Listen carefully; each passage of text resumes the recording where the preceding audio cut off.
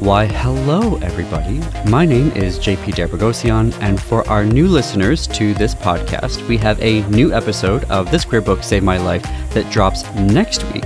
But today, we welcome you to 7 Minutes in Book Heaven, where I interview queer authors about the new books they have coming out for us to love and to cuddle up with.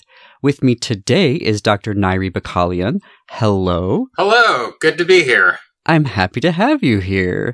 So, per the rules of the game, Nyri and I are going to spend exactly 7 minutes in this virtual studio talking about her new book, Confluence, A Person-Shaped Story, while also getting to know more about the amazing historian, human, and writer that is Dr. Nyri Bakkalian. So, Nyri, are you ready? I'm ready. I'll set the timer, and here we are. Question number 1. Would you please describe Confluence, a person-shaped story, as if you're sharing it with your celebrity crush, and you have to tell us who that celebrity crush is, of course. Okay, so Ashley Birch, who voiced Chloe Price in Life is Strange. Love it. All right, so, hi, Ashley, nice to meet you. So Confluence is a book set in Japan's northern Tohoku region in a cyberpunk world. It's about a trans lesbian couple, an Armenian-American combat-specialized cyborg. The term in the story is combat doll, named River. In most of the story, she's referred to as River M59A1, but her original surname is Eginyan. And her Japanese cyberneticist spouse, Isawa Kasu, and how their intense loyalty to each other carries them through a fight against long odds and systemic injustice. They're wife and wife, but are also in a service dynamic, having sworn an oath to each other, which posits Kasu as wielder and River as blade. The term doll is used in this story as a shorthand for cybernetic beings, be they transhuman or artificial intelligences, because the Japanese word for doll, ningyo, is written person shape. Thus, the book's subtitle, A Person-Shaped Story. Because of a friend in need named Yui, they learn that there is an entire community of dolls in need whose bodies are made by the defunct Nogami Corporation. The government's basically washed its hand of any obligation to aid them, and there are forces at work beyond their understanding that are keeping things that way. River and Kasu learn that you can't solve every problem by being a cruise missile that kills a mosquito or throwing money at it and making it go away. This is a similar character arc to that of Chloe Parker Stanton, the deuteragonist from my debut novel, Grey Dawn. And as ever, I promise a happy ending, as I put it in my debut novel, Wholeness, Scars, and All. This book began as me screaming into the void, trying to imagine new ways of putting my brokenness together after trauma, and new ways of making my Armenian identity a more harmonious part of who I am, rather than something I'm dragging around behind me. As a queer, polytheist, polyamorous Armenian, I often feel like I don't have a place. But writing this book, in which I quote Armenian and Japanese literature, and in which one of my own ancestors even appears in a cameo, has helped me figure that out.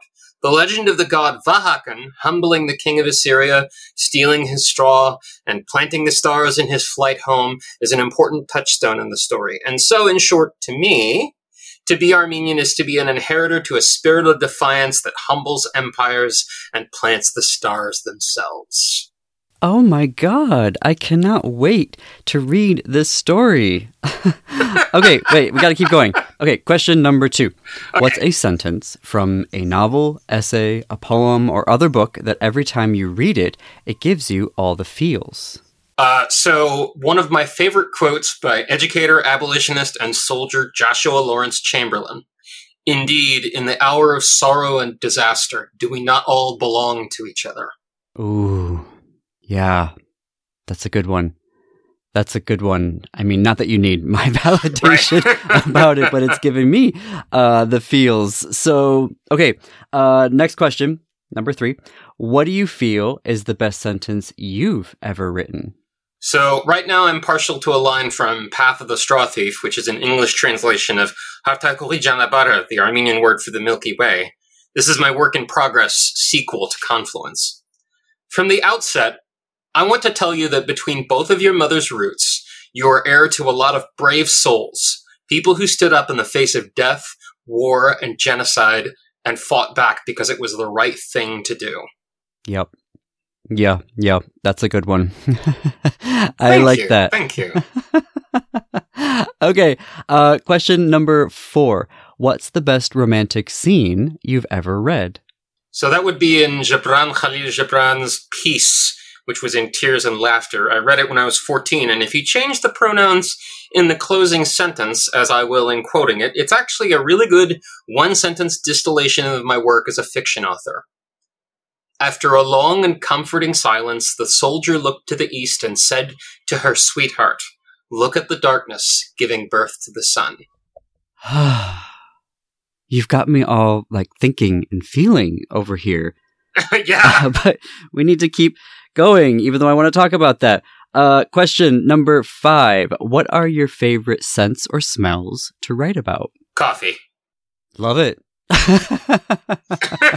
Like Armenian coffee or... Really any coffee, but Armenian coffee actually will appear in Confluence. You'll see. Good. Question 6. What's the worst writing advice you've ever got? That if I ever want to get better at writing fiction, I need to read a lot of contemporary fiction.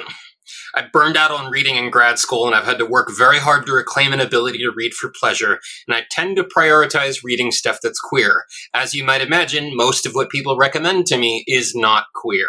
It really is annoying to have, to just constantly be told, "Oh, you should read this. Oh, you should read this." And I've made a custom of just automatically saying, "Okay, obligatory first question, is it queer?" Oh. Usually people say no, to which I say, "Thank you very much. I'm going to move on now." But something like Shannon McGuire's Wayward Children series is a really good example of something that I did read. And actually, I devoured several volumes in a matter of days because it was queer. And the kinds of stories that I tell that are trans-lesbian military sci-fi aren't really represented too much. So I feel like I'm more interested in writing the representation rather than endlessly searching for it. I have read a lot in English, Japanese, and Western Armenian, but, I read nonfiction more than I read fiction. Anyone who's read my novels can tell you I have a works cited and recommended reading section in the back.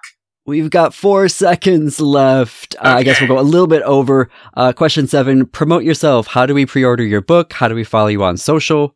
Okay, balanceof7.com. Balance of 7 is where you can order the book direct from the press. Sapphic Sweets and Reads, 2 friends of mine in Wichita, Kansas, are doing international sales of the paperback. The ebook is available through itch.io as well as through Amazon. And you can follow me at itch.io, Twitter, Twitch, Patreon, Mastodon, Counter Social, and Tumblr at Riverside Wings. And that's all the time we have. Thank you so much, Nyri. Thank you for having me. So this has been another episode of 7 Minutes and a few extra seconds in Book Heaven, which is a partner podcast to This Queer Book Saved My Life.